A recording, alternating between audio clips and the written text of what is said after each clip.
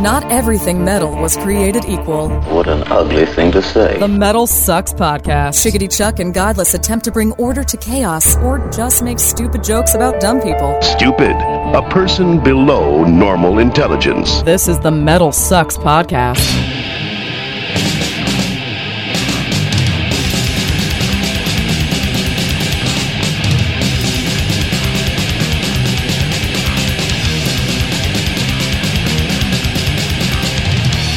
Greetings and salutations, my fine metal friends. Welcome to another edition of the Metal Sucks Podcast. How you doing? I'm Chuck. I am Godless. And this is your weekly examination of all things metal, the Metal Sucks Podcast. This week brought to you by Creative Live. You want to learn how to record music? Well, check out our friends over at Creative Live because they've got classes, lots of them, in engineering and mixing and mastering, taught by your favorite artists like Converge, Periphery, Dillinger, Between the Buried and Me. Head over to creativelive.com/audio to learn more and to watch some free previews just to get you started. Chuck, I found what's probably the coolest class on this entire website. It's called, check this out. It's called Making Money with Music. Bullshit. Right? There's what, really? But this is so freaking great, man. I mean, like, just get one day off work and just plan on doing Saturday, Sunday, Monday, or Friday, Saturday, Sunday, whatever. Just take a long weekend, right, and take this class because, like, there's no way. I'm looking at just the class titles. This is hours and hours and hours of content. This is 3 days of content, right? And where you just clear the decks, get the whole band over, and just make it a thing. And by the time you're done with 3 days of learning from these guys, I promise you'd make your money back in space. You would totally do. You couldn't fail. I mean, this is like you know, you see on TV, like you know, you can't make a prediction about the investment, whether it's going to pay off or not. You know, that sort of thing. Not legal. Dude, this is podcasting and this is music, man. I'm promising you. You spend this money, you'll make it back. Well, I mean, you've got to work the tools, right? You got to get the tools that you need to do what your job is, and if you want to make music your job, you're going to have to make some money at it, and that'd be one hell of a good way to jumpstart yourself, man. Hey, make sure. Speaking of making money, we need to talk about our Patreon account. Patreon.com/Chuck and Godless if you want to help support this show. Also, another way that you can do that is to subscribe to us on iTunes, Stitcher, wherever you get your podcasts. Make sure that you are following us. Leave us a couple of stars. Tell us we suck. That's yet another way to bring us in to your home every single Monday when we post this thing. And of course, metalsucks.net on Mondays where you're going to find us. This week we've got a great show for you. We got Brian Eschbach. I think I'm saying that right. From Black Dahlia Murder, which I hadn't seen a whole lot of interviews with him, so that's why we wanted to talk to him. We're going to get him in. They got a new album called Abysmal that is wicked good. If you haven't checked it out, came out on Friday, so that is going to be up for today. We're also going to talk to Stavros. Stavros was in town in Austin not that long ago, so I went and had some tacos. The almighty Atlas Moth. Dude, I had some tacos with the brother, and we got a in-studio story time with Stavros. And yes, you'll be pleasantly surprised. We're also going to talk about this thing with Slayer that came up this week. In the German magazine called Rock Hard? Is that what it was? Where Tom Araya basically admitted that Repentless is half of Slayer. Well, did he admit it, or did he? You know what I mean? I mean, I don't know if "admit it" is really the word, but he was willing to give voice to what other people have said. He came to terms with it. How about that? That's probably a better way to say it. He came to terms with the way the state of Slayer as it is right now, and we want to dovetail that into another larger topic. So that's something we want to talk about. As far as, is a band still a band when your core members are gone, or some of your core members, at least the ones that are songwriters? I think that's a good question because not only like Black Dahlia Murder, they're one that's lost a lot of core members over the years. They still have two solid main people who started the band. We're going to listen to the new Iron Maiden track, and we know some storied history with Iron Maiden and where their stuff goes.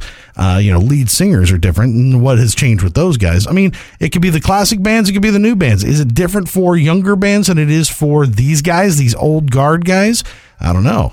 Yeah, I mean, it's one of those topics that it feeds into our conversation with Sean Reinert from Cynic last week. Yep. We touch on it a little bit with Brian here from Black Dahlia Murder. I mean, it's a thing, you know. And then, all right, so, dude, last week's show, we said we were making a big announcement. We made a huge announcement about our Patreon campaign. Mm-hmm. Thanks to our early people who got on board with that. Totally appreciate it. Definitely. I'm so shocked at like how supportive everybody's been. Thank you very much. And what I was going to say is that support is helping make some pretty awesome stuff happen. Are we going to make that announcement in this show?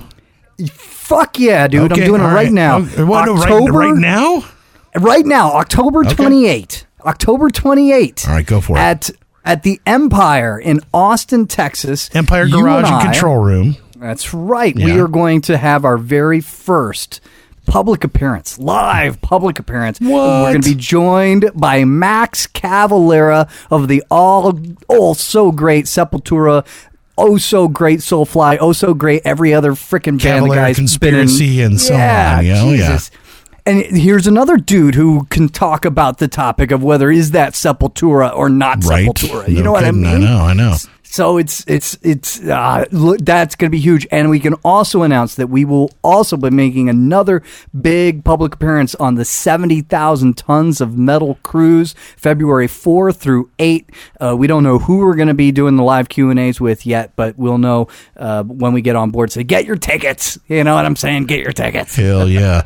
That's a lot. That's a lot of announcing right there, man. Freaking yeah! So thanks to the Patreon people that's making cool stuff like that happen for us. Yes, we definitely appreciate that, and also to the guys over at the Empire Control Room and Garage and Come and Take It Productions. Yeah. Guys are putting on that show, so they're making some accommodations for us to do it. We'll be right before a dubstep show on the inside stage. Awesome. It's like, oh, okay. Don't worry, we'll be out of here by 7. It'll all be good. Don't you think Soil Work done with a dubstep remix would actually maybe work? Dude, I think you could throw Max Cavalera on top of some of that shit and it would make it a hell of a lot better. I mean, I think it'd be fucking awesome if you threw some of that together. I think that'd be rad, dude. I'm the only guy who's going to be there that everybody's going to think wandered into the metal show from the dubstep show. That's probably true. If you go to patreon.com/Chuck and Godless, you can see a picture of what he's talking about for sure. So that's where you can finally see what Godless looks like for real instead of that picture of Muhammad he has up on Twitter. So yeah, do that. Well, one person who doesn't like dubstep and swears that it will never happen to Black Dahlia Murder is Brian Eschbach. I don't know. We'll have to see. And you can find out what he says about it right now on the Metal Sucks Podcast.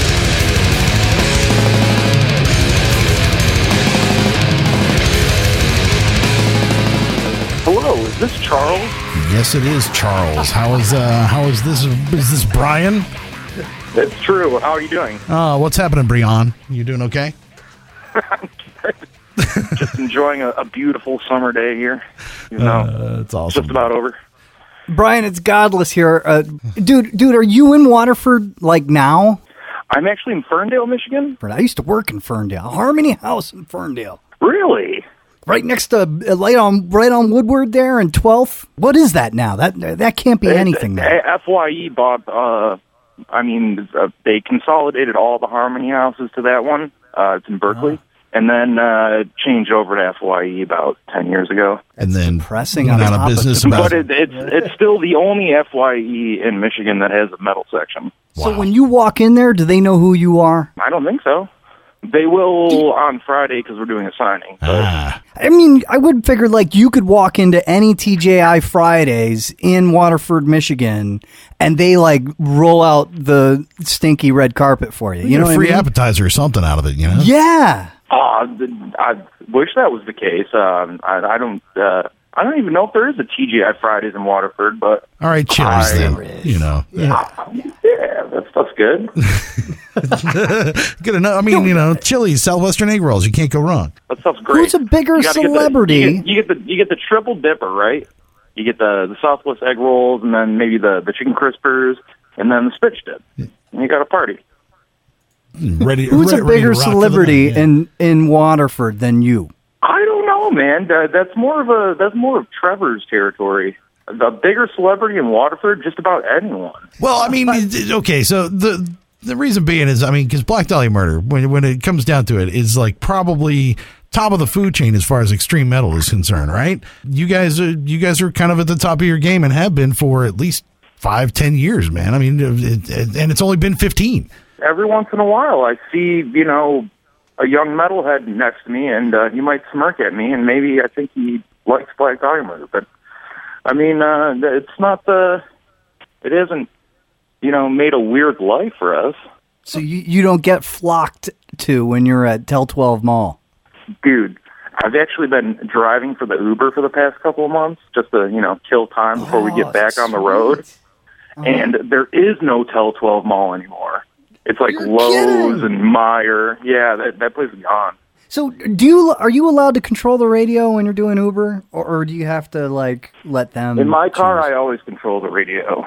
Like the first time I drove a couple of teenagers, it was like time warp or just a whole lot of culture shock for me.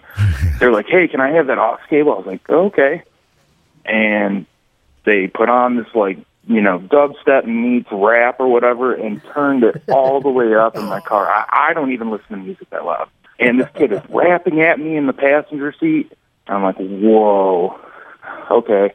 I'm throwing the aux cable out today, right after these kids get out of the car. So it's been a whole lot of, classic radio for the riders. You don't just throw on some, hey, have you ever heard of this band called Black Dahlia Murder? These guys are pretty good. Yeah, totally. No.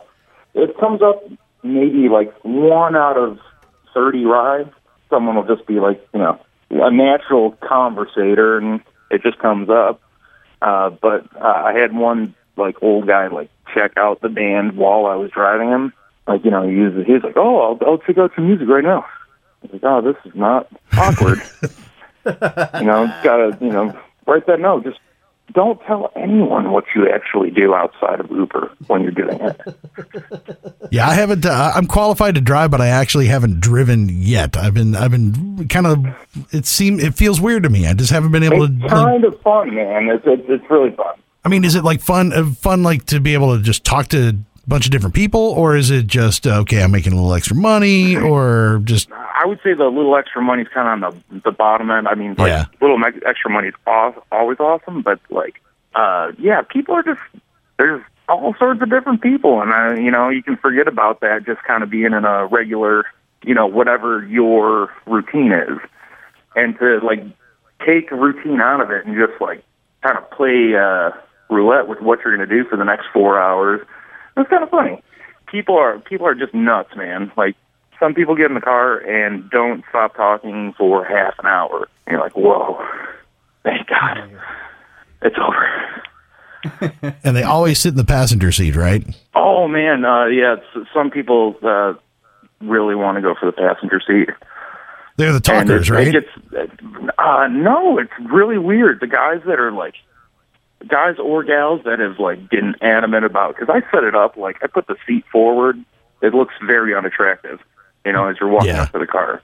Oh, the seat's forward. Oh, he's got a bag on there. But no, they still want that seat. Get it all set up for them.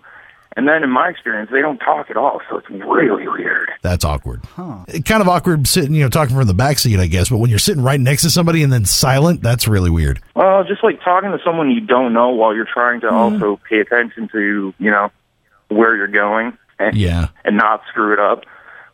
They can be distracting. Somebody was talking about that the other day about being in an airport and sitting there at a terminal, right, waiting to fly out, and everybody had their nose in their screen, right, which is not an uncommon sight these days. But remember when you used to actually strike up conversations with people when you're sitting in close proximity or whatever? And it seems like nobody can do that anymore. Oh man, you're not going to the airport enough.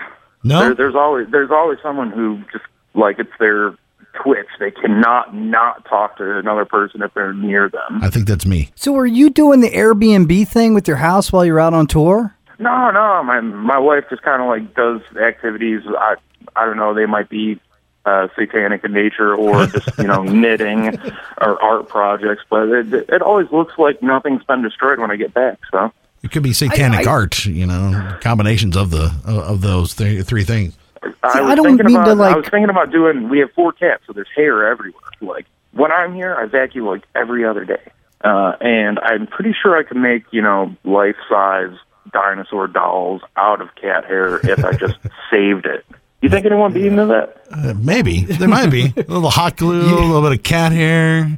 All right, I have no idea what your relationship with your wife is like or anything, but you're the first guy who said, yeah, I'm married since the scandal broke. Do you have any, when you heard about the Ashley Madison hack, did you check to see if your wife had signed up? No. I mean, because you're gone for long periods of time, you know?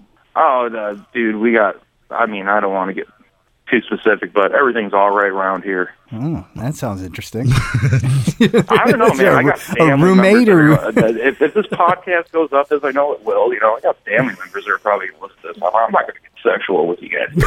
No, totally not. But I'm just saying that, like, all right, if I were out on the road for long periods of time, my wife's kind of attractive and she doesn't like me that much anyway. I think I'd be relatively comfortable if she could actually find a guy who had a penis smaller than mine. I think I'd be relatively okay with it. I hope you're going to be satisfied with this, but there's only 3 things I'm really good at.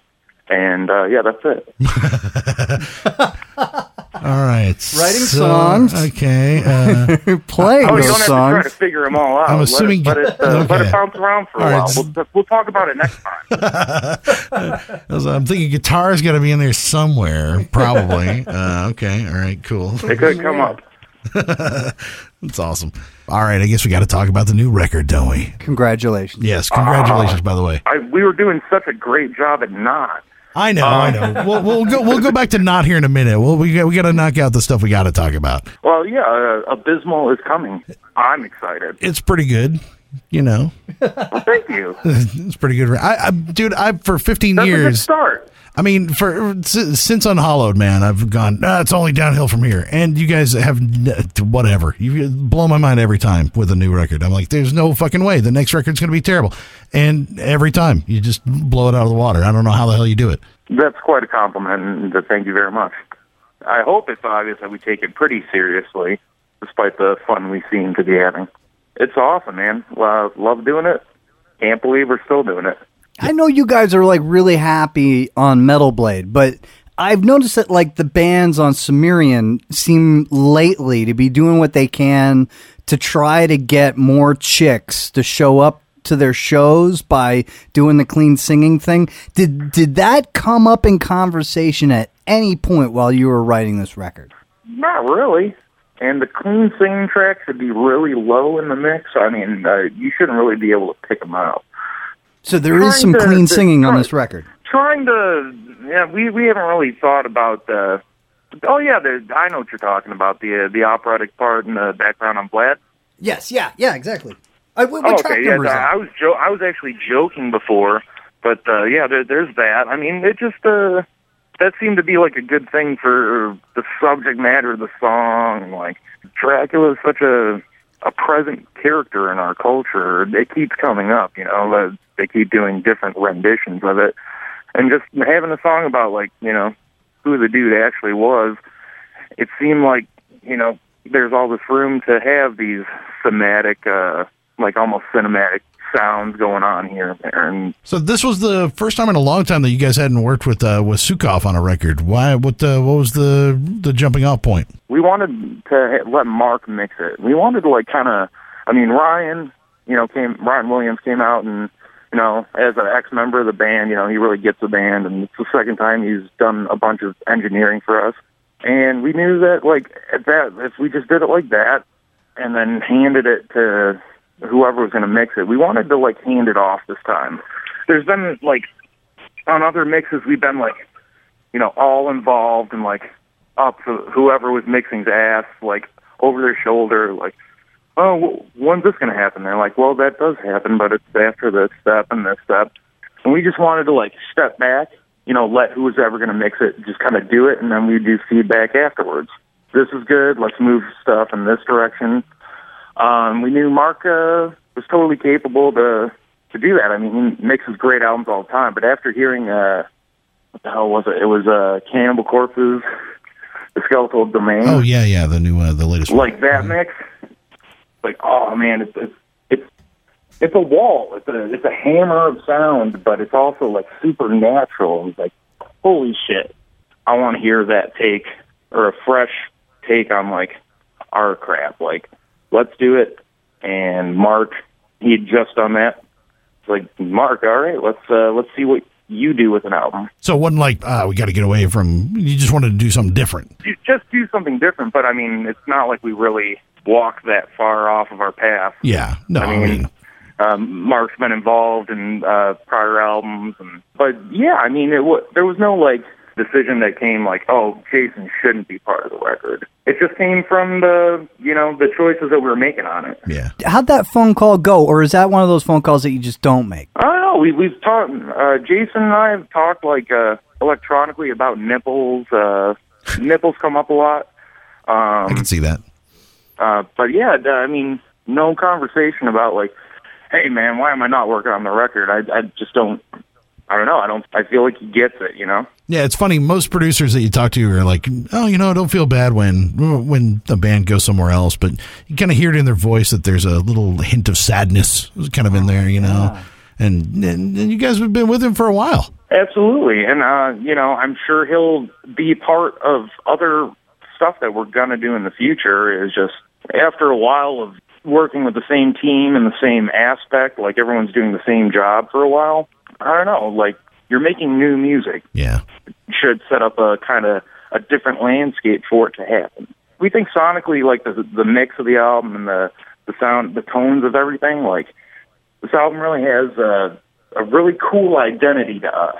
So did, like he find out when you just sort of went, email, nipple, oh, by the way... I heard you're busy. That's okay. We got somebody else. Nipple, bye. And that's how he kind of found out? Or do you think he just hears through the grapevine? I'm sure he heard it through the grapevine. I mean, they work together, so they work. Mark and Jason work together on the same. Did Mark tell you how he felt like when Mark told him? Did he come back and go like, "Oh man, it's gonna be cool," but did anything like that?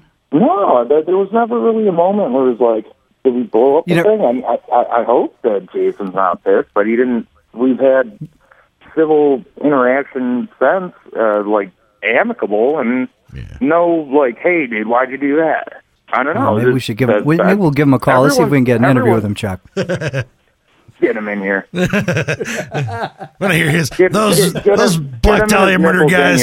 Fuck those guys. I know he's not wearing a shirt right now.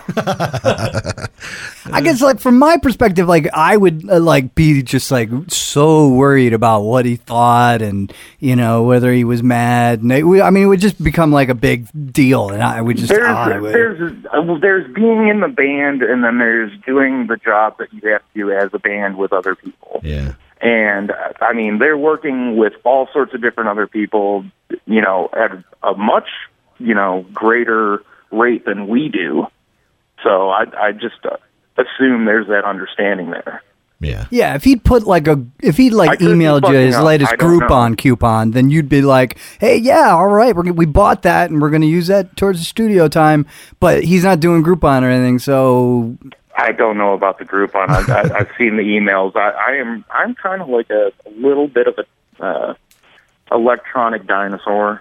Not completely. Not like full on dad style, but I don't know what a Groupon is.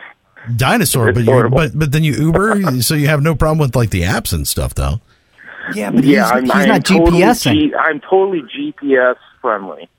I can swipe to start a ride, and I can swipe to end a ride. I got that all on lockdown. Do you have on your effects rack one of those machines that's got a light that goes one way and then the other way and then one way and then the other way over and over again? That's a tuner searching for a signal, but I don't have one of those cool ones. I just use the Korg. Yeah, that is Luddite. I got a buddy who's got like one of those like auto tune guitars and stuff. It's like tunes itself and. Come on, that's half the fun. Screw it if you do good or not playing a song. If the guitar will tune itself, that's pretty badass. I had a gig one time where sold out gig in Grand Rapids, and I had my guitar, and I thought it would be really cool to do the whole like hair rock thing where you throw the guitar with the strap still around your neck and then catch it when it comes right around again. But when I tossed it, it wrapped around and then it kept on going and it hit the wall. And that's the thing I always think of. Like, I wouldn't do that with a self-tuning guitar, but if I did, I'd know I could pick that guitar up and I'd be good to go again. I could play. The last time I did that move that you're describing, I was 17 and I totally destroyed a tuner on this Gibson SG because I didn't know anything about strap locks at the time either. You know, I just seen it at a show like right before, or like the night before this practice that we're doing, and I totally like threw that guitar like 10 feet in front of me. Hell yeah! So is a strap lock like on the rider for this upcoming tour? I mean, you need it to do this tour. Oh, the one that's on my guitar has been on there for like 7 years. It's all straight. But you're not tossing it around your neck like CC DeVille. Hell no. Why not? You got a thing against that? I just there's so many things now that when you're doing shows even on a regular, you're like, oh, there's all these things that could go wrong. So why add to the probability of something going wrong by doing a cool trick? Because it looks awesome, dude. Oh, I nailed it. Dude, check Sweet, that I only shit had out. to try like 80 times before. Tonight's the night. Well, then you also get the opportunity to possibly, wang Trevor across the head with the stock too while you're at it. We just start sounding super awesome as soon as we start hurting each other. Yeah. Well, you gotta work on the. Alan's got to work on the drumstick spin, and you got to get all those things incorporated in here somehow, especially with the big tour coming. So. Yeah, I mean, we got the rehearsal dates coming up here soon, and we'll see what happens. Do you guys really need to rehearse? Brushing some dust off of some stuff, but you guys don't really need to rehearse, right? Yeah, not really, do you? Yeah, absolutely. I mean, just so everyone has an idea of the pace of the show. Even if everyone, can, sit down and play 100% on their instrument by themselves, and then when other people are there, do the same. That's great, but you have to go through all of it to have an idea of how the show should flow, When should you take a second breathe, have a drink of water, pick your nose, talk about picking your nose with the crowd. Like, the rehearsal is important.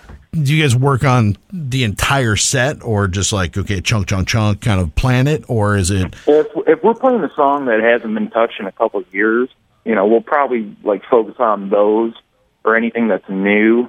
Like, we'll focus on that for the good first bit of it, but we always get to, running the show. Like, all right, how in rehearsal every once in a while you guys got to talk something out a little bit, right? Yeah.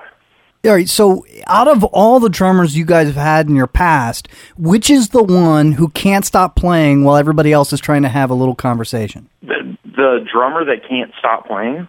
Yeah, you know how that goes. Like, you're trying to talk, and the guy's, tapping away, yeah. Oh, yeah, Alan can't stop playing. God bless him. But sound check is probably the longest time in any musician's day, because, you just want to play some music. But, front of house dude is going through each thing, one at a time. And then for the drummer, it's the worst, because usually they have to do everything first, and then they're still sitting there, waiting for everything else to get done, in like another half hour. And it's like you're sitting there in front of your instrument, you want to use it. And, he's still got that spunk, man. He's him and I will start jamming and get yelled at. And then you just hear a loud voice that goes, bass guitar only. Does Trevor ever help anybody else load anything either onto or off of the stage? Trevor is exceptional on many levels, but also in this, he's never been the cliche singer that doesn't do anything.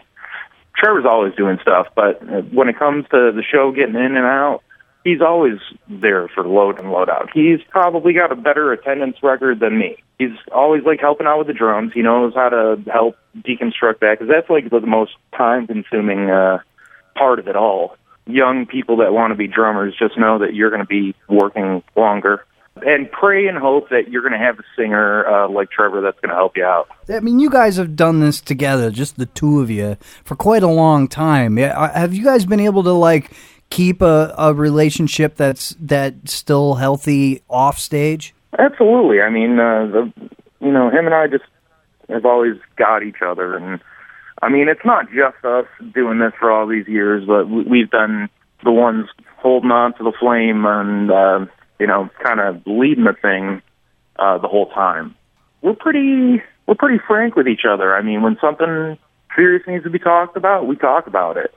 And it always comes out, on the up end because we know what we're here for and we ultimately both want the same things for the band. But do you, like, head over to each other's houses between tours to, like, watch movies and look up each other's significant others on Ashley Madison? Oh my Lord, that sounds horrible. I mean, this year he comes over and we talk about like stuff we got to do, and he does a lot of like guest vocal stuff with other bands, and I'll record it for him. But I mean, like, we don't do too much like super social stuff in between the tours, just because I mean, there's the rest of your life too. When you spend half the year, just partying with your buddies, like. You got it, I could not see you for 2 months, and everything's fine, and I'll see you in 2 months, and it's the same. Do you think there'll ever be Black Dahlia night at Tiger Stadium? What the hell would that even mean? That could mean so many different things. That's the beauty of it. Well, I mean, yeah, is it like over at this one like beer stand you can like hang out and we'll do an iPod DJing thing, or... Well, you guys, or are we going to be on the Jumbotron? Is that what we're talking about? Well, you guys got to do the national anthem, and then during like halftime or whatever. The seventh inning stretch, dude. Come on. It's Motown, man. Death metal's not going to get the nod from the serious folks. Oh, come on! Sooner or later, there's nobody left there. So I mean, we can hope and dream, but it's still 2015, man. I mean, at this point, there's so few people in Detroit that I figured death metal would be kind of pertinent. Yeah, Smokey Robinson's now Misty Robinson. I mean, the dude, like, there's like nothing left to him. That was good. I'm gonna listen to the podcast myself just to hear that joke. So the big tour is happening. It's the indie merch tour, which is like one of the, you guys have been tied together with that for a long time. That's where I bought like a bunch of my t-shirts from you guys from. When we were first touring and stuff, man, like there's so many companies out there that are ready to, maybe give a band an advance depending on, like how much people might be talking about them. But like the deals just aren't really realistic unless you're touring the outdoor arena places. Like, and Indie Merch was the first company that came along and it was just fair. They were just straight up fair with us. They made money, we made money, and we've been working with them ever since. Kareem, who used to be our tour manager for a good chunk of years, actually ended up going to settle down and work with them, and he's over there, and we work together on everything pretty much. Yeah, it's always seemed pretty cool. I mean, because you see stuff on tour, and you may not have the $20 to blow on it right then, or whatever. And it's always seemed to be like a nice place to go back and get merch. And you guys have always like stocked the shit out of all kinds of stuff that I could never find, even patch shirts and stuff that you had on tour. Well, we can't take too much of the credit. I mean, they're really just an amazing company as far as taking care of what their consumers are wanting. They care. Well, it seemed like a good relationship between you guys from early on, because you were one of the standards of their front page for a long time too. We kind of have grown up together, and it's cool to maintain a business relationship with another entity for this amount of time. It's crazy, really. And you got bitchin' artwork, so that helps out too. Absolutely. We talked to LeJohn from Seven Dust last week, and they've got like a nightmare in their past. Like they had 2 record labels screw them at the same time. You guys seem to be safe from that, because I've never heard anybody really complain about their deal with Metal Blade. But they also had like an accountant that like, or manager that took everything. And I mean, that ended up being really messed up and they got sued and blah, blah, blah. Have you guys audited your own books? You guys cool business wise? And are the two of you guys like the only stockholders in Black Dahlia Murder Inc.? We're an LLC, baby. Everyone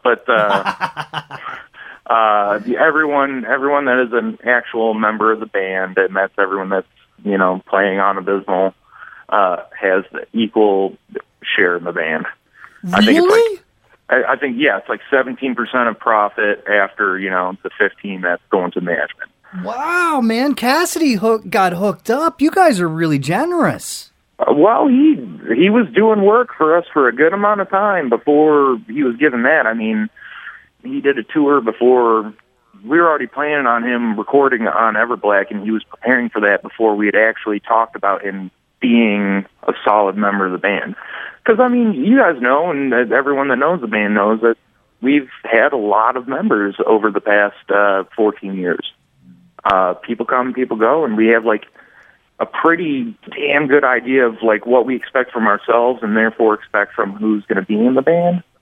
And it takes time before, I mean, someone can kick ass as a musician, just totally slay anything they try to do. But when you're like going out on the road and living with people for that amount of time, you have to like each other too. And also like have the same work ethic and the same sense of responsibility to each other. When we were talking to him, like, it was like, all right, well, you know, we'll get you X amount of bucks per show. And then, but at some point, if we feel that's working out and you're going to be a badass member of the band, we'll let you know, and then you're going to make and lose what we do. Is there anybody that is an ex-member of the band who still owns some of Black Dahlia Murder, Inc.? No, they just own, I mean, as far as that's concerned, they get money from, like, the royalties, as we all know, is like not much money, but yeah, it's nothing. They get equal parts of the songs that they recorded on and were part of. You don't keep the publishing for writing the song, or is this separate? I would be getting fatter ASCAP checks if I said, "Well, I wrote it, I get it all." Yeah, but that's not really a way to inspire others that haven't been doing it as long to really give it their all. Yeah, but you said you got a lot of people in your past that didn't get inspired, man. Hey, there's people, I mean... maybe hunger will inspire them. There's people that I would talk, you know, I can say negative-ass shit about that were in the band. Oh, please, go ahead. Who? I'm not going to, but, like, I will say that there's people that have left the band that were always, like, positive members of the band, and they just couldn't do it anymore. They didn't want to be or live this sort of life anymore. It's chaotic. Yeah. Every year it's not planned until you figure it out 4 months in advance. It's crazy. But that's why they should only get paid for the gigs they show up for.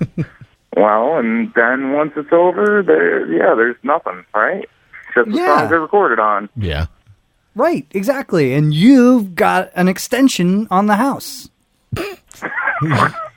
It's a breezeway, actually. It's not really an add-on. Thank you for joining the band. Here, find this bit that helps me out with my mortgage. Thank you. Build my carport. No, that doesn't happen. No, but dude, but seriously, I'm just saying that, like, you know, what you and Trevor have built is taken a hell of a lot of effort, and a lot of what it is today would not exist if it were not for all the efforts that you guys were putting in back in 2000, 2001, 2002. And the new guys weren't around for that, but yet they're reaping some of the rewards. They're not sitting at home doing interviews right now. They're not thinking about the song that's going to go on the next album, but you know who is? You are. They do interviews. Everyone in the band does interviews. Yeah, but we don't want to talk to the other guys, though. I thought you guys requested me. We did. Yes, we did. We did. You're the only one we wanted to talk to. Otherwise, you wouldn't talk to anybody. He's like, no, damn it. No, I got to do this. It's actually because everyone else was busy with other interviews. I'm sorry. That's how we got stuck with Brian. Great.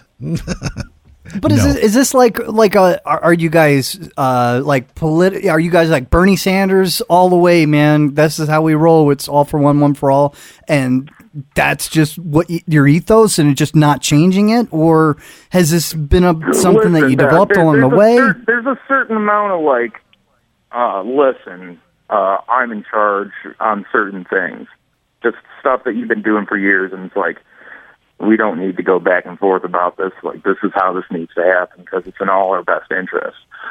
For the most part, it's everybody's thing. If you're going to be here and you're going to live like this, and we're going to, shower in this cave right now, today, like, everyone needs to have the same motivation. It's really important. If you're in a band that's been doing it for years, and to see someone that's like an amazing member leave simply because they knew they were never going to have the same footholding in the project, even though they were giving the same effort. In most cases, you're saying that a lot of people weren't giving the same effort, or they just kind of grew out of it. I was just talking about like the incentive for like how we do that. Yeah. I mean, there's definitely been people that, weren't giving the same as everyone else, that were getting the same as everyone else, and that shit sucks.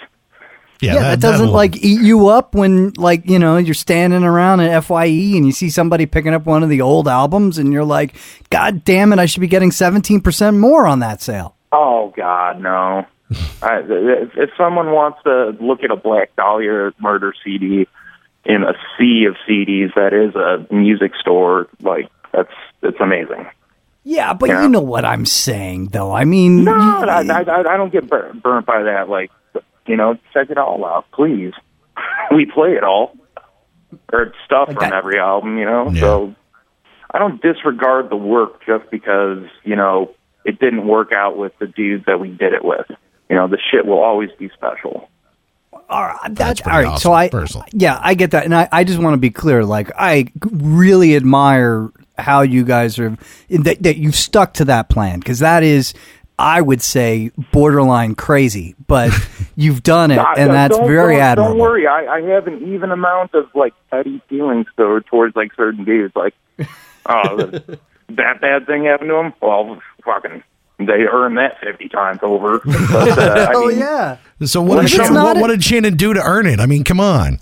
Yeah. Who are you talking about? But I mean, this is not an insignificant amount of money over 15 years. I imagine it's pretty significant. We're talking about a large chunk of potential annual income that you have donated to ex-members of the band, and that's right. You could buy 2 lawnmowers a year with some of those. And a new lawnmower would be nice. Imagine 2 electric ones, one for out front and one in the back. Damn, that's living. So, all right, and extension cords to go with them. That's what kind of money we're talking about in royalties, baby. Shit, that's living. Totally living. So we talked to Sean, right? Yeah, right. From Cynic, right? The other day after he decided to quit, and he was saying, I was glued to that. What was that, Thursday? You guys put that up? Yeah, it was Friday. Yeah. Oh, very cool, very cool. That was the most quiet, 47 minutes of my day. I was just like, man, awesome. what is going on? Yeah.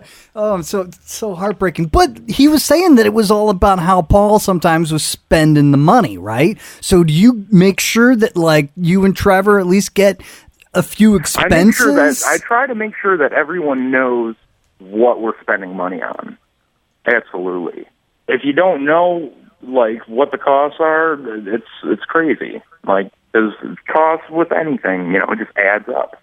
Oh, this little thing here, this little thing there. It all adds up. So, I mean, I try to be very informative with the guys, well, we're doing this, and this, it only costed this, but we had to do this because blah, blah, blah, Yeah, I don't know. Personally, I think splitting it evenly through everybody is the only way to go. Godless and I differ on it. I think it's the only way to go. It works for what we're doing. Yeah. There are situations where, you have a band where there's one guy recording everything, writing everything, and he's got dudes that when, the band is a live thing that exists in front of people, they come there and they play the parts. Yeah, or when you're like on like a Black Sabbath level and you got a different drummer, he's not going to get 1/4 of the band because that means he's going to get 1/4 of the merch and 1/4 of this, 1/4 of everything that's coming in from this date on. It's like, that's a little different. Business gets ugly real quick. It does. And the more simple you can keep it, the less chance for that, I feel. And see, I always think of it as the more even-handed it is between all members, the easier it is to sort of make it so there's not that bitch, like that straight up, well, I don't get, you know what I'm saying? Like that. You're trying to say the easier it is for the bassist.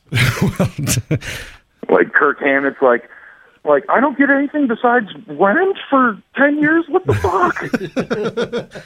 Well, dude, Abysmal is a fucking great record, man. So congratulations. It really is good. Like clockwork. Every 2 years, every June, July, or September, you're there, right? With new album. Pretty, especially considering all the turmoil you've had to deal with these overpaid ex-members. You guys have still been able to still crank out the next album. We've always, the first thing that happened, just getting signed, it's like, what? We're worthy of, Brian Slagle's attention. And he thinks we're worthy of other people's attention. And just that whole thing, and then people buying the albums, it's like, it's a responsibility. If we're going to be a band and go out and play shows, make music. I don't know. Yeah. Keeps it fresh. Are you disciplined about it?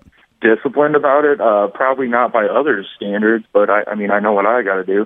You never seem to produce an album where I'm like, they probably should have spent 3 more months writing songs. You guys always put out an awesome album, and we've had some weird, I think the stuff that was written for Nocturnal was pretty tight. That may have been a 2 or 3 month period.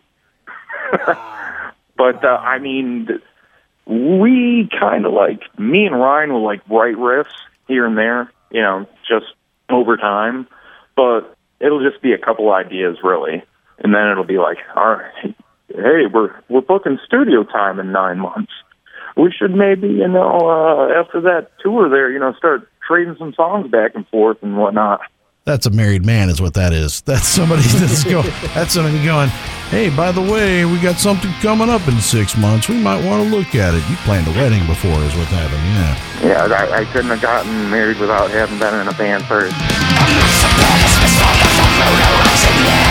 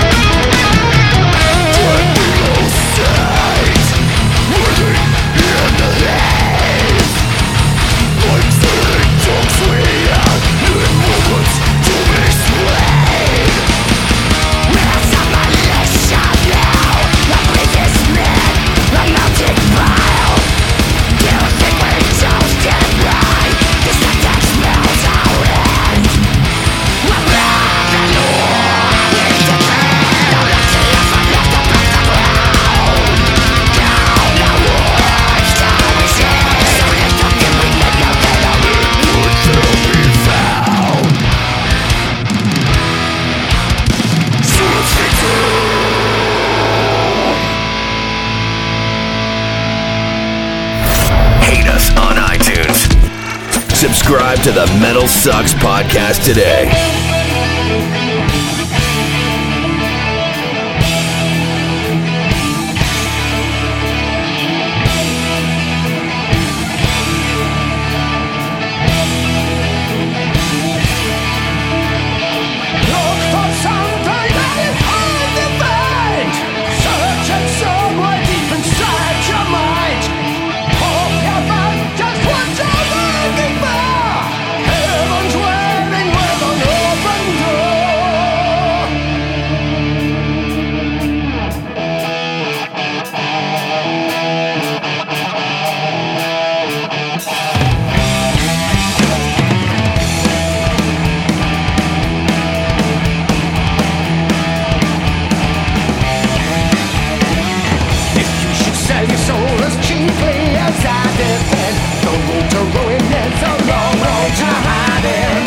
Sign our lives away to heaven escape.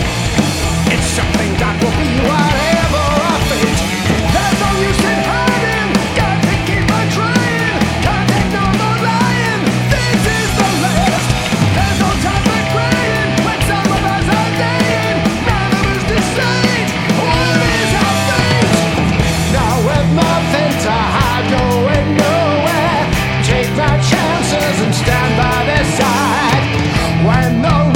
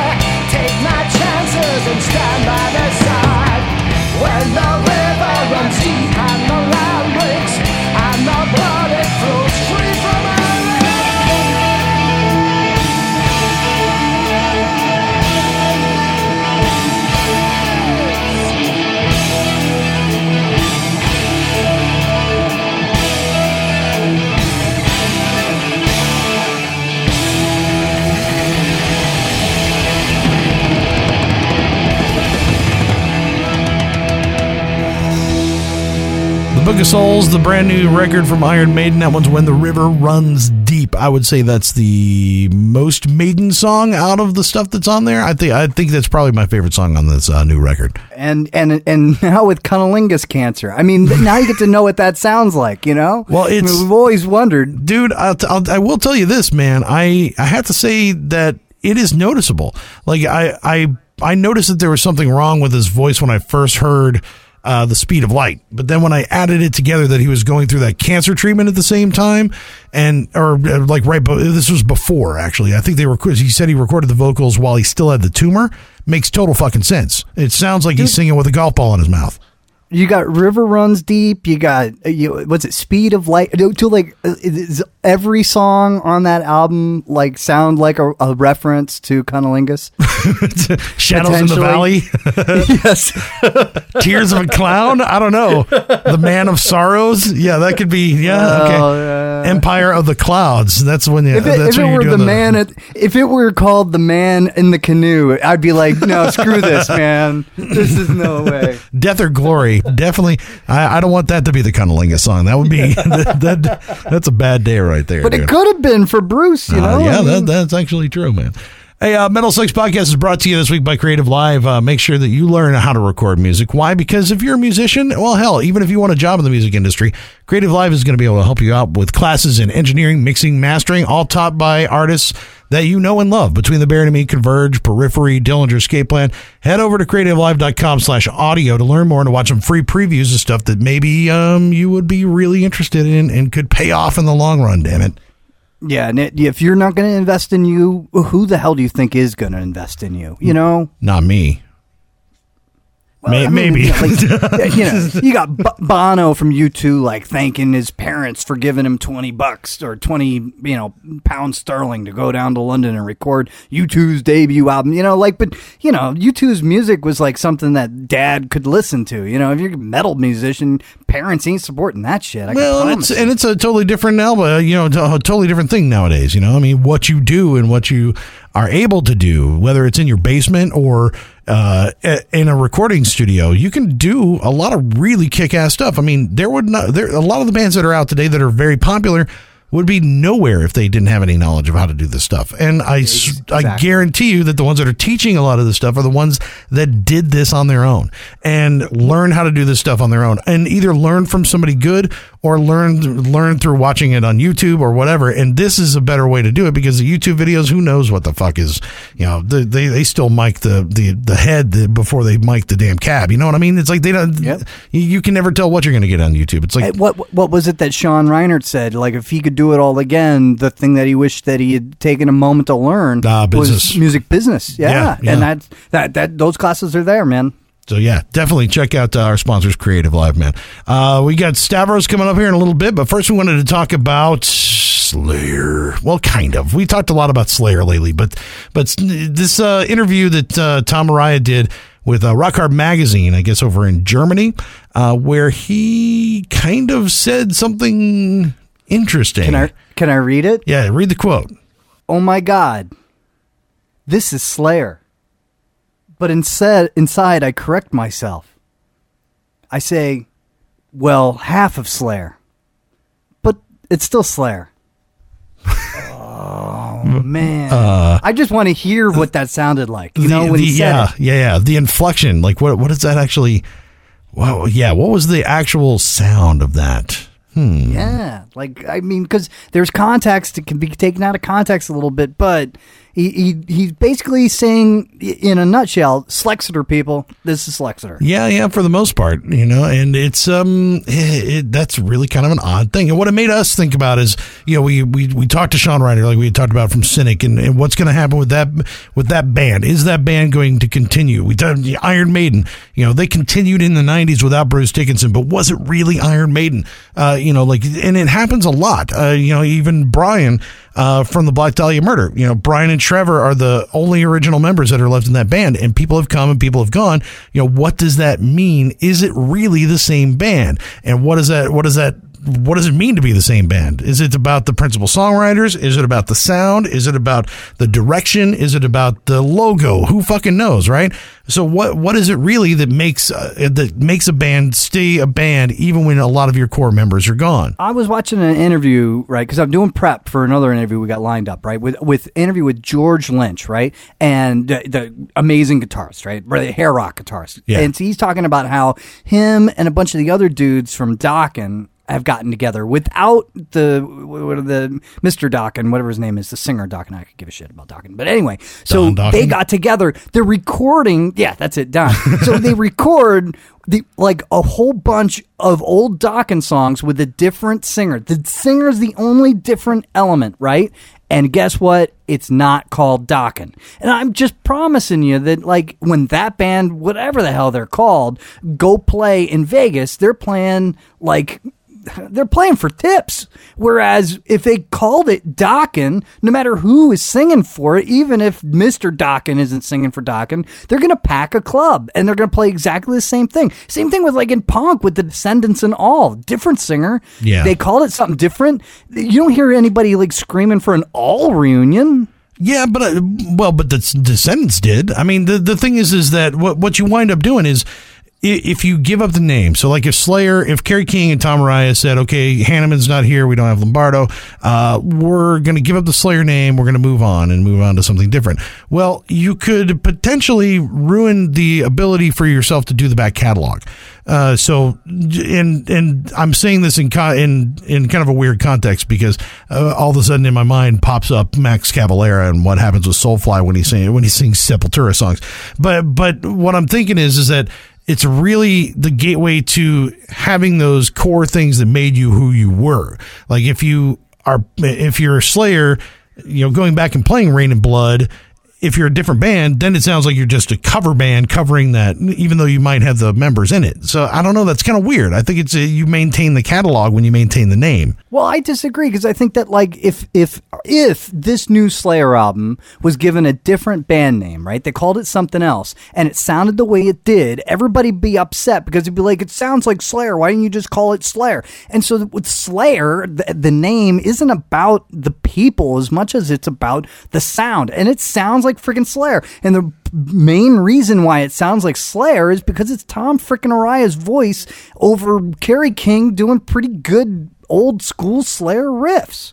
Yeah, but I mean, I see what he's saying about the Hanneman thing because, some of the best songs that they ever did were Jeff Hanneman songs. And I think that having a principal songwriter missing out of your staff at this point is so detrimental to the band. And Black Dahlia Murder is a good example of that because I think if I remember right, Brian and Trevor are the ones that write most of the music. I think back in the day maybe Campanion did a little bit more, and Ryan Knight they all probably contribute. I know that, but as far as like the principals, I think you have a little less depth there. So we're talking about now you have the two guys that wrote a lot of the music, a lot of the solos in Slayer, but Hanneman had a creative vision that these other two guys didn't. So I think that's what's missing, especially when people listen to this record and say, well, it's a Slayer record, but it's not like one of the best Slayer records ever. Yeah, but it's just as good as a boatload of the Hanneman catalog. Some of it, yeah, at least in the 90s, but that's also,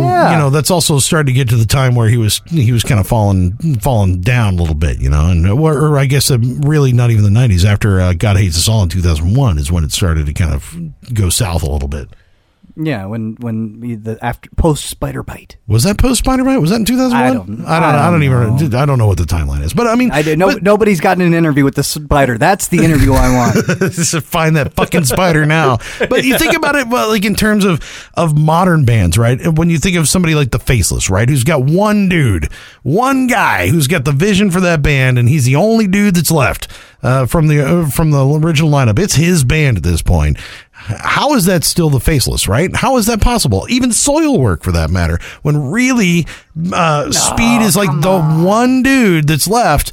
How is that still the same band? It still sounds like the same band, and that's what matters. Is that really what matters, or is it the same people? I mean, because then you're just writing in the style of somebody else. No, but dude, there's a very big difference. I mean, because I feel that way about Sepultura. Like, I feel Sepultura right now is writing in the style of Max Cavalera. Like they're not Andres Kisser aside. I don't feel like that's Sepultura to me. You know, it's been hard for me to deal with that because I believe that Sepultura is tied directly to Max Cavalera, and I've never gone that side again, you know. I agree with you on that, but for two reasons. One being, you know, Max was the singer, and this singer is the hard part. I mean, I know that there's exceptions to the rule. There's your Tesseracts and all that, but at the same time, Sepultura with Max Cavalera, and Max Cavalera himself is a juggernaut. I mean, just there's no voice that compares. You could count on one hand the number of artists in this genre that could even come close to what he's contributed. And so I don't know that you could really say, I mean, there's no way to replace that guy. Is there a way to replace Jeff Hanneman? Yeah, kind of did it. But dude, I mean, but that's what I'm saying though. I think in the end, it's all about that an individual musician and where that musician is in their career, right? So Hanneman, you know, if this was 1988 and you asked whether or not you could replace Jeff Hanneman in Slayer, you would be able to say, fuck no, you couldn't replace Jeff Hanneman in Slayer. There's no fucking way you could slot somebody else in there and do it differently. But listen what I'm saying. Look at how Anthrax replaced Dan Lilker. They replaced, I mean, there was so much turnover around State of Euphoria and Among the Living and all that. I mean, come on, it's still Anthrax. But it changed. And that's what I'm saying is that if that musician stops putting out the same way that they were putting out before, can somebody step into their shoes and step it up and do it in their style? Yeah, I'm sure that's a possibility. We saw that happen, and we've seen it happen over and over again.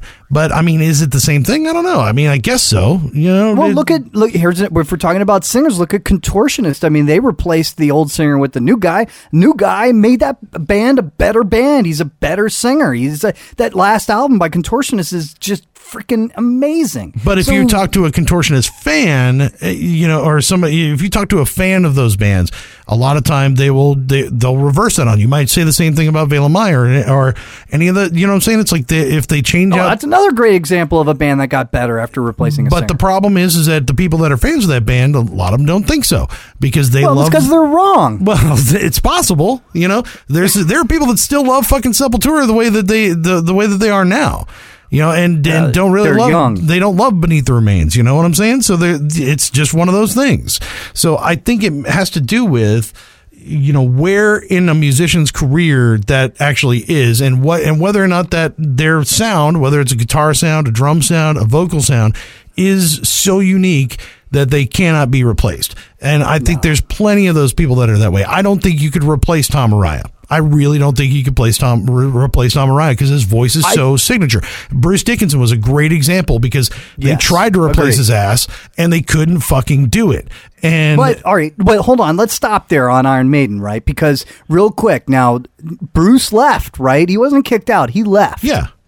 So why is it that the other guys in that band have to take not only a little, you know, a pretty significant financial hit as a result of his selfish ass, rather than like them taking like their entire careers are potentially ruined. Their families are now, you know, just absolutely, there's nothing they can do because they got to go out and try to build something else from scratch just because the one guy decided he wasn't interested anymore. I don't think that's fair. Yeah, but at the same time, they kept on going with it and failed miserably as well. So, I mean, they didn't. Well, did they fail? Well, dude, they probably would have made more money if it was with Dickinson. But the thing is that they definitely did not sell like Seventh Son of a Seventh Son did. They definitely did not sell like Number of the Beast. They definitely did not sell. And that's not because of the decline in CDs. That's because those fucking albums with, I guess that was what, Blaze at that point was who was in the band? But the comparison isn't. But the comparison isn't to like whether the past. The comparison is to what would have happened if it wasn't the new Iron Maiden album with new singer Blaze Bayley, but this new sort of super group with a different name, but it's all the guys in Iron Maiden except for the singer. Well, how do you sell that? How in the world do you sell that? You can't even get a record label to answer the phone if you try to do that. Well, I mean, but if you play a record for somebody and it does not sound the same, just because the voice is that much different, it's over. Shit's over. But there's bad albums that come out with the same guys. Oh no, that's true, and I totally agree with that, because there are bad. So they put out bad albums. Well, they have put out bad albums. There's no disputing that whatsoever. But the thing is that there are bad albums and there are worse albums, and we know that about bands like Slayer, even with the same lineup. So you can have the good with the bad at the same time, with the same lineup or with somebody different. I think when you replace a core member, somebody who is signature to that band, like, you would never be able to replace Steve Harris. I don't give a shit. There are not many times in a band where I can say the bass player is the guy you couldn't replace. He is the guy you could never replace in that band. And if he was ever gone, I don't know that band would ever be able to be the same. I'm just saying, dude, not only do I want to see Zakk Wylde get into Pantera and get that reunion tour to happen, I wouldn't mind hearing a new album with this singer. Totally, dude. I don't know, dude. And you know what? Call it Pantera. Call it Resurrection. I don't freaking care, man. You call it Bring it on. You'll call it The Art of Shredding is what you'll call it, and or Cowboys from Hell, something of that nature. And it'll be a Cowboy Back from Hell, Dimebag Darrell tribute.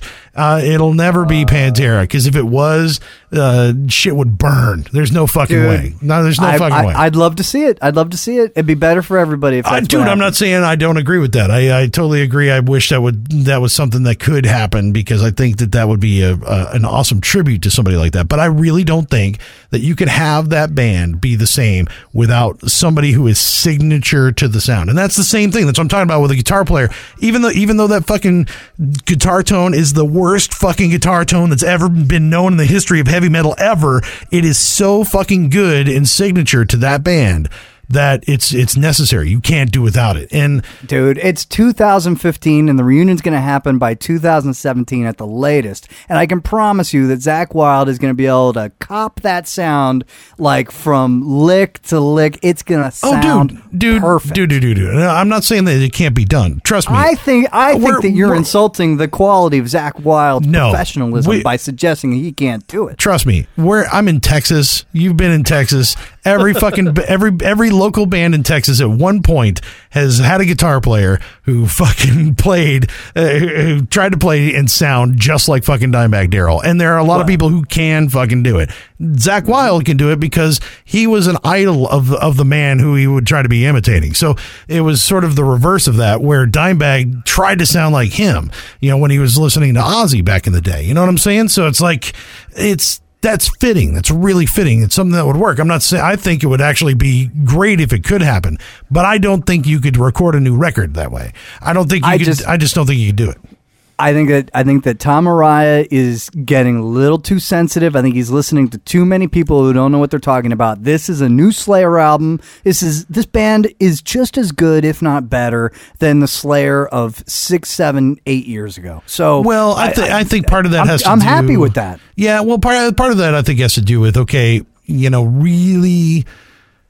Kerry King probably did a lot of, most of the heavy lifting on this new record, right? So I think once you roll in Gary Holt into the process a little bit, I think that's going to loosen up a little bit, and they're going to realize that they got more there than they had before. At least for the past 10, 15 years, no slide on Hanneman. I think Gary can actually step into those shoes pretty well. And, was Hanneman's sound core to the way that Slayer sounded? Hell yeah, he was.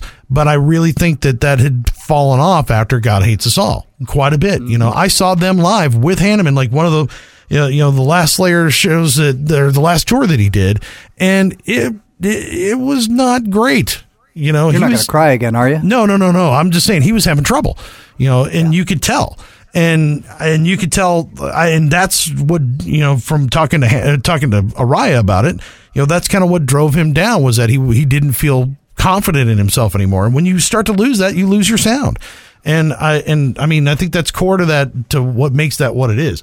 So, I mean, can you be the same band? I think it's worthwhile because you don't want to waste the name. Like when I'm talking about the Faceless, or you're talking about something, you don't want to waste the name. It's already out there. But at the same time, if you lose kind of your soul of what you were doing, then maybe it's time. I don't know.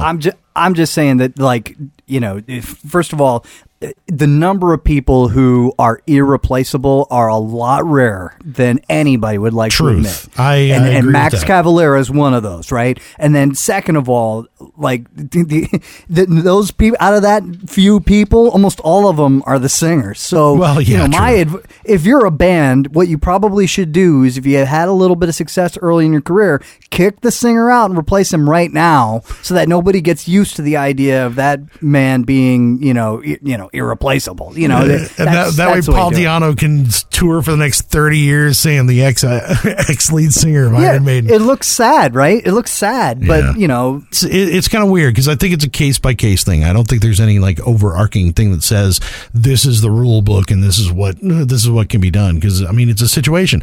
Would I want to see Masvidal keep going with Cynic without Sean Reiner? Not really. Yes. Could he possibly do it? Yeah, he possibly could, and it could possibly be very good. But do I want to see it? No, not really. I do. I don't know. I don't know if I do or not. And I suspect it might just be awesome. How this is the thing, is that all respect to Sean Reiner, because he's an incredible drummer, right? But I think that the thing about how it's not Cynic. And I've been thinking about this a lot since we talked to him. Like, it's not Cynic, because we built this together. And yeah, but I still think that it's still possible. It's still, look at Death to All. I mean, here it was to me. You call it Death or you call it Death to All, I don't care. Those songs with Max Phelps singing and playing guitar and those guys playing, it works for me. Just forget the To All. That's Death, and I'm happy with that. And the same thing sort of flies with Cynic. And I think a lot depends on whether Paul is able to replace the rest of the band with the right players. But I suspect the guy can do it. I don't know, man. I don't know. There's a lot of people. I don't know. I think there's a lot of people that would argue otherwise. Well, true. It's funny because these are the arguments that you have like all the time with your friends about whatever band it is, right? It's like, whatever, man. It was never the same after blah blah blah. And if I guess it just depends on when you're a fan. Like you were saying, if you don't believe that about Sepultura, that means you're 20. So you don't know any better. You weren't there when that came out. And I think that also has a lot to do with it as well. Like if you adopt a band and they're part of your person, part of your canon, that means that when that band was and what they were at that time is going to be important to you, and there can't be nothing else. But then I disagree. I think that those people are the people who do that are the people who spend most of their time like going, oh man, that old album was really great. It was really great. Whereas those people who are like, I can't wait for the next album, that's the crowd that basically is like, I don't care, as long as it's got that name on it and it sounds kind of like it, I'm happy. Yeah, but which do you think there's more of? Oh, you know what? I bet you there's more who actually want to keep the name, because you know why? Because there are more bands that still exist with major members having been replaced, versus the number of times a band lost a couple members, tried to recall themselves something else, and then failed miserably. You can't point to like any of those. I can't think of one. Yeah, that's true. I don't know. Look at. Death Angel did it both. Death Angel did it both ways, right? They had Death Angel, and then they changed it to The Order. I think it was called, or something like that. Yeah, something like that. Yeah. Didn't work. Didn't have Mark in it. It wasn't exactly right. And then they recall it Death Angel. Everybody's on board. They got less members in Death Angel now than they had in The Order, who were in the original Death Angel. Hey, dude, we gotta get into the story time. We're running long. I'm like, oh my god, I didn't even look at how long we were talking about this. We can see this is what happens. Like half hour. Yeah, this is what happens with these topics. Like you can just talk about this shit forever. It just opens up like this whole can of worms. We got to do like a sideshow or something. Okay, one day what we're gonna do is we have to get high. Like I have to get you high, and we have to talk about this shit and see where this goes. Because it'll be like, okay, man, all right. Like that's when it's really fun to like go. It's fun to do and it's shit to listen. That's probably true. That is actually really true. I used to do it with my buddies, and we had to have a flow chart of our conversations after a while because we had no idea how we ended up on whatever topic we were talking about. And it's like, it was a fun thing to look at when you were sober. I tell you that. But we need to get into our story time with Stavros, man. We haven't had one in a while, but when Atlas Moth came through Austin, I wanted to park him in a studio. So I bribed them with tacos and brought them in, and we got a new story time with Stavros on the Metal Sucks podcast. Inspired by true events, songs, or some bullshit he just thought up. Stavros Giannopoulos of the Atlas Moth will weave tales of intrigue that may shock you. They may surprise you, or they may just make you feel sick to your stomach. The names may have been changed to protect the guilty, but probably not.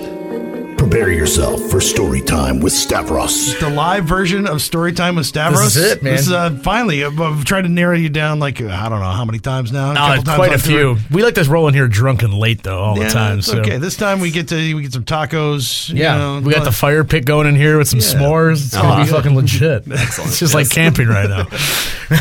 So, since you were in town, you're playing, wanted to knock out a couple of stories here, man. Yeah. Let's do it. I got some stories to knock out. You said you had some fresh material. I have, not necessarily fresh as a new. Well, is there a new one on this tour? Nothing. Nothing's We've been sticking kind out. of boring lately. I feel like tamed down. Nothing as crazy as happened.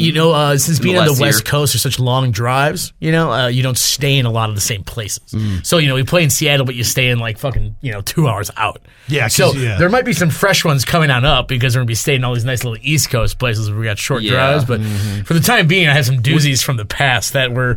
Beetle over here is actually has more of a better memory than I do with this shit sometimes, and he often reminds me of ridiculous things that we've done. So this one that's gotten brought up a few times, and he keeps telling me that when I do this, he had to be a part of it. Yeah. So it was a very big thing for me. There's conflicting aspects of the story, depending on how high you were at the time. But so we're going to bring you back to 2013. We were on tour with Gojira and Devin Townsend. We were rolling into Manhattan, and I'm not sure if you guys recall, it was like 2 years ago, there was a blizzard in Manhattan, which is like... Superstorm Sandy. That was it. It was after they were all paranoid. That was why they shut everything down. It was after Sandy, and it was like a fucking snowstorm. The city essentially freaked out and shut all the public transit down. Yeah. We rolled into Manhattan fighting this fucking storm. Which was nothing, by the way. Yeah, which was nothing, by the way. Bunch of pansies, if you ask me, coming from Chicago. Yeah, I've seen some fucking snowstorms. A couple flurries. Yeah, a couple flurries. Dude, give me a fucking break. I'll show you Lake Effects. Yeah, you ever hear a polar vortex, motherfucker? So we roll in there, and I guess they wound up shutting down all the public transit. So they wound up rescheduling the show for like 2 weeks later after we fucking paid like $50 in tolls to get into fucking Manhattan. Yeah. So, quick side note, because I have to bring this up too, because I'll never let Andrew live this down, is that I walked in this blizzard to a Barnes & Noble's to get him the new Game of Thrones book, like a fucking nerd. And, walked back, gave him this book, and they canceled the show. So we decided to drive somewhere, I guess probably towards our next show to stay. I don't even recall. Yeah, our next show probably would have been in Pittsburgh, so... Yeah, I think we're heading that way. We ended up in New Jersey. We ended up in New Jersey somehow or another. And we had Andrew LaCour, who played bass in Ken Mode for a while. He was in a band called Con, too. He was with us tour managing, doing sound and merch, yada, yada, yada, et cetera, et cetera. And he was driving, and he doesn't really smoke pot very often. And we all got stoned, and we fucking were like, come on, smoke this weed with us, So he gets stoned, and we're driving down the highway, and one of my biggest pet peeves on tour is when whoever is driving fucking just pulls off when they don't see a fucking gas station. Like, well, there's gotta be one. It's like, that's the dumbest fucking logic I've ever heard in my entire life. It's like, well, there's clearly nothing at this fucking exit. We should get off. Like, whatever. So we pull off at this exit. It's in like some fucking rich part of New Jersey. And we're all baked, and he fucking winds up turning around this residential area. And in this residential area, at the end of this street, there's like these big ass trees, and it looks like the steepest curve I've ever seen in my entire life. Andrew sets off this bout of paranoia on the fucking bus. And me and our old drummer, Tony, who is probably drunk and crying at this point, the only thing I can think of, get out, and we start assessing the scenario. We wind up walking up to this house and asking for a shovel because we're going to shovel this, what you said, like a half mile. Yeah, it was about you guys. Your plan was to shovel the entire street out, which was about a half mile. That was what our plan was. That was what our plan was. Now this is where he kind of comes into the story because he's going to sit here and tell you the actual logical aspect where the three of us are sitting here being completely illogical. So, well, the three of you are being completely illogical. Other Andrew, who's in the Atlas Moth, and myself, who probably were the most sober ones at the time, are just kind of sitting kicked back in the bus in the warmth, laughing at what's going on outside. Because it just was ridiculous. Two bearded men crying, shoveling snow. I was not crying. Okay, well, sorry. There was tears. There was some tears being shed by on certain angles, though. Don't put that shit on me. So at this point, like, Andrew, Reagan, and I just kind of are leaning back, and we're like, we could just try driving down the hill. I mean, I don't think it's that bad. And at this point, Andrew LaCour comes back into the bus, and he's very visibly shaken up. Yeah, and he may have been crying. He then is like, I'm calling the police, we're stuck, guys. And I'm just thinking to myself, we have so much dope in our bus, and we're all high. It's a really good idea to call the police. But I'm like, all right, you go ahead and call the police. So he does and everything. So you guys continue, your shoveling of the street, while the family that you borrowed the shovel from is also looking on in like horror and disbelief that, this bus full of bearded guys is on top of this hill. Asking for their fucking shovel to shovel the fucking entire street. The fact they even opened their doors blows my mind. Yeah. I should point out that there was a lot more snow in New Jersey than fucking Manhattan. Was. I mean, just for the record. It was a decent amount of snow on the ground. Yeah. But still, being from Chicago, it was nothing, we couldn't handle. Yeah. Anyway, totally. In hindsight, he's totally right. Let's roll like 30 minutes forward. This cop rolls up and he's just like, what's the problem here? And Andrew LaCour is pretty much just like, we're stuck on the hill. Like, cops. He's just like, we can't drive down the hill. What do you mean we're you're stuck on the hill? So, basically, for lack of better words, like in the nicest way possible, the cop straight calls Andrew a pussy and tells him to drive down the hill. Yeah, he was like, what can we do, officer? And the officer was like, you can drive down the hill. Pussy. And then, basically, there's no pussy, but it was implied. Andrew Reagan and I are in the back, just like, well, this is what we've been saying for 45 minutes. Like, why don't we try it, guys? So... Then we drive down the hill. I guess the story kind of fizzles out there because then we drove down the hill and everything was fine. It was literally not even that bad. But, I mean, the effects of marijuana are true. You have to fucking recognize that. Paranoia took effect.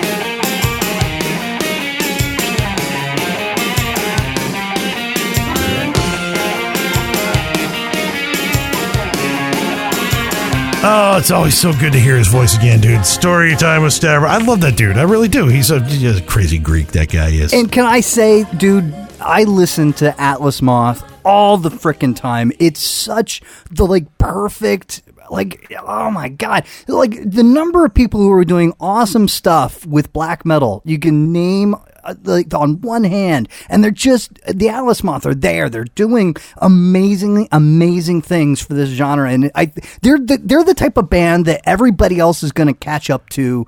And by the time they do, Atlas Moth will have moved that much further ahead. What's great is I saw them, they played what was billed as, because it was on the same night, it was the Summer Slaughter after party, which, Summer Slaughter tour, not even close to what Vatnet Viscar and Atlas Moth are doing, right? Not even close. Yeah. And it was kind of depressing because when we got to the after party, which was the same venue, just inside, there were maybe 30 people there to watch them.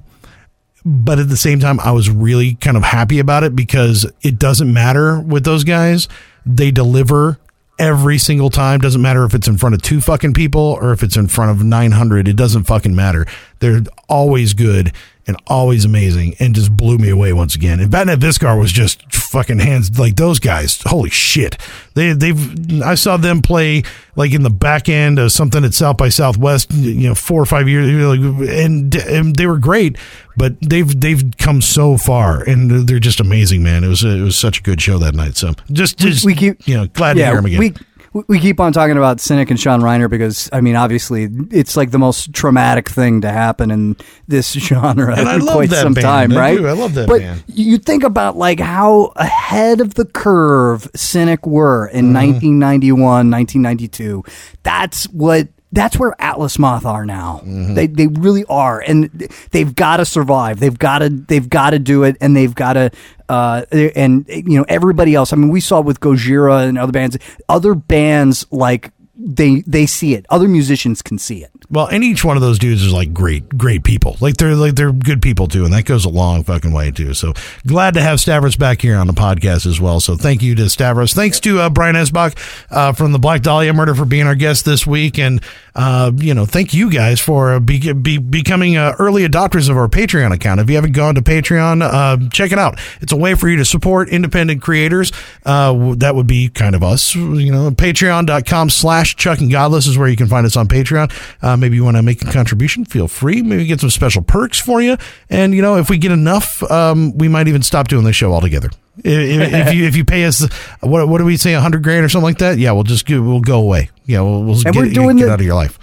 We're doing the live events on October 28th in Austin, Texas, and then February 4th through 8 on the 70,000 Tons of Metal. So a lot of good things coming up. And who knows, maybe even more stuff, because we got some good suggestions from people and some stuff that we're definitely taking into consideration that we want to try. And supporting the Patreon is going to help us do some of that stuff, so we appreciate that for sure. Exactly. So also follow us on the social media so that way you can keep up with these things as they change. I am at Bearded Ape. I am at Godless Speaks, and Facebook Godless Speaks. So make sure you keep up with us there, and subscribe to us on iTunes. Just find us, give us a couple of stars, tell us we suck. Just search Metal Sucks Podcast and you will find us. Definitely hook up there. And of course, every Monday at metalsucks.net, you'll find us. Till next week, I am Chuck. I'm Godless. And this is the Metal Sucks Podcast. In the midst of conflict, in the existence at half mast, the colors are raised, the tragic waste.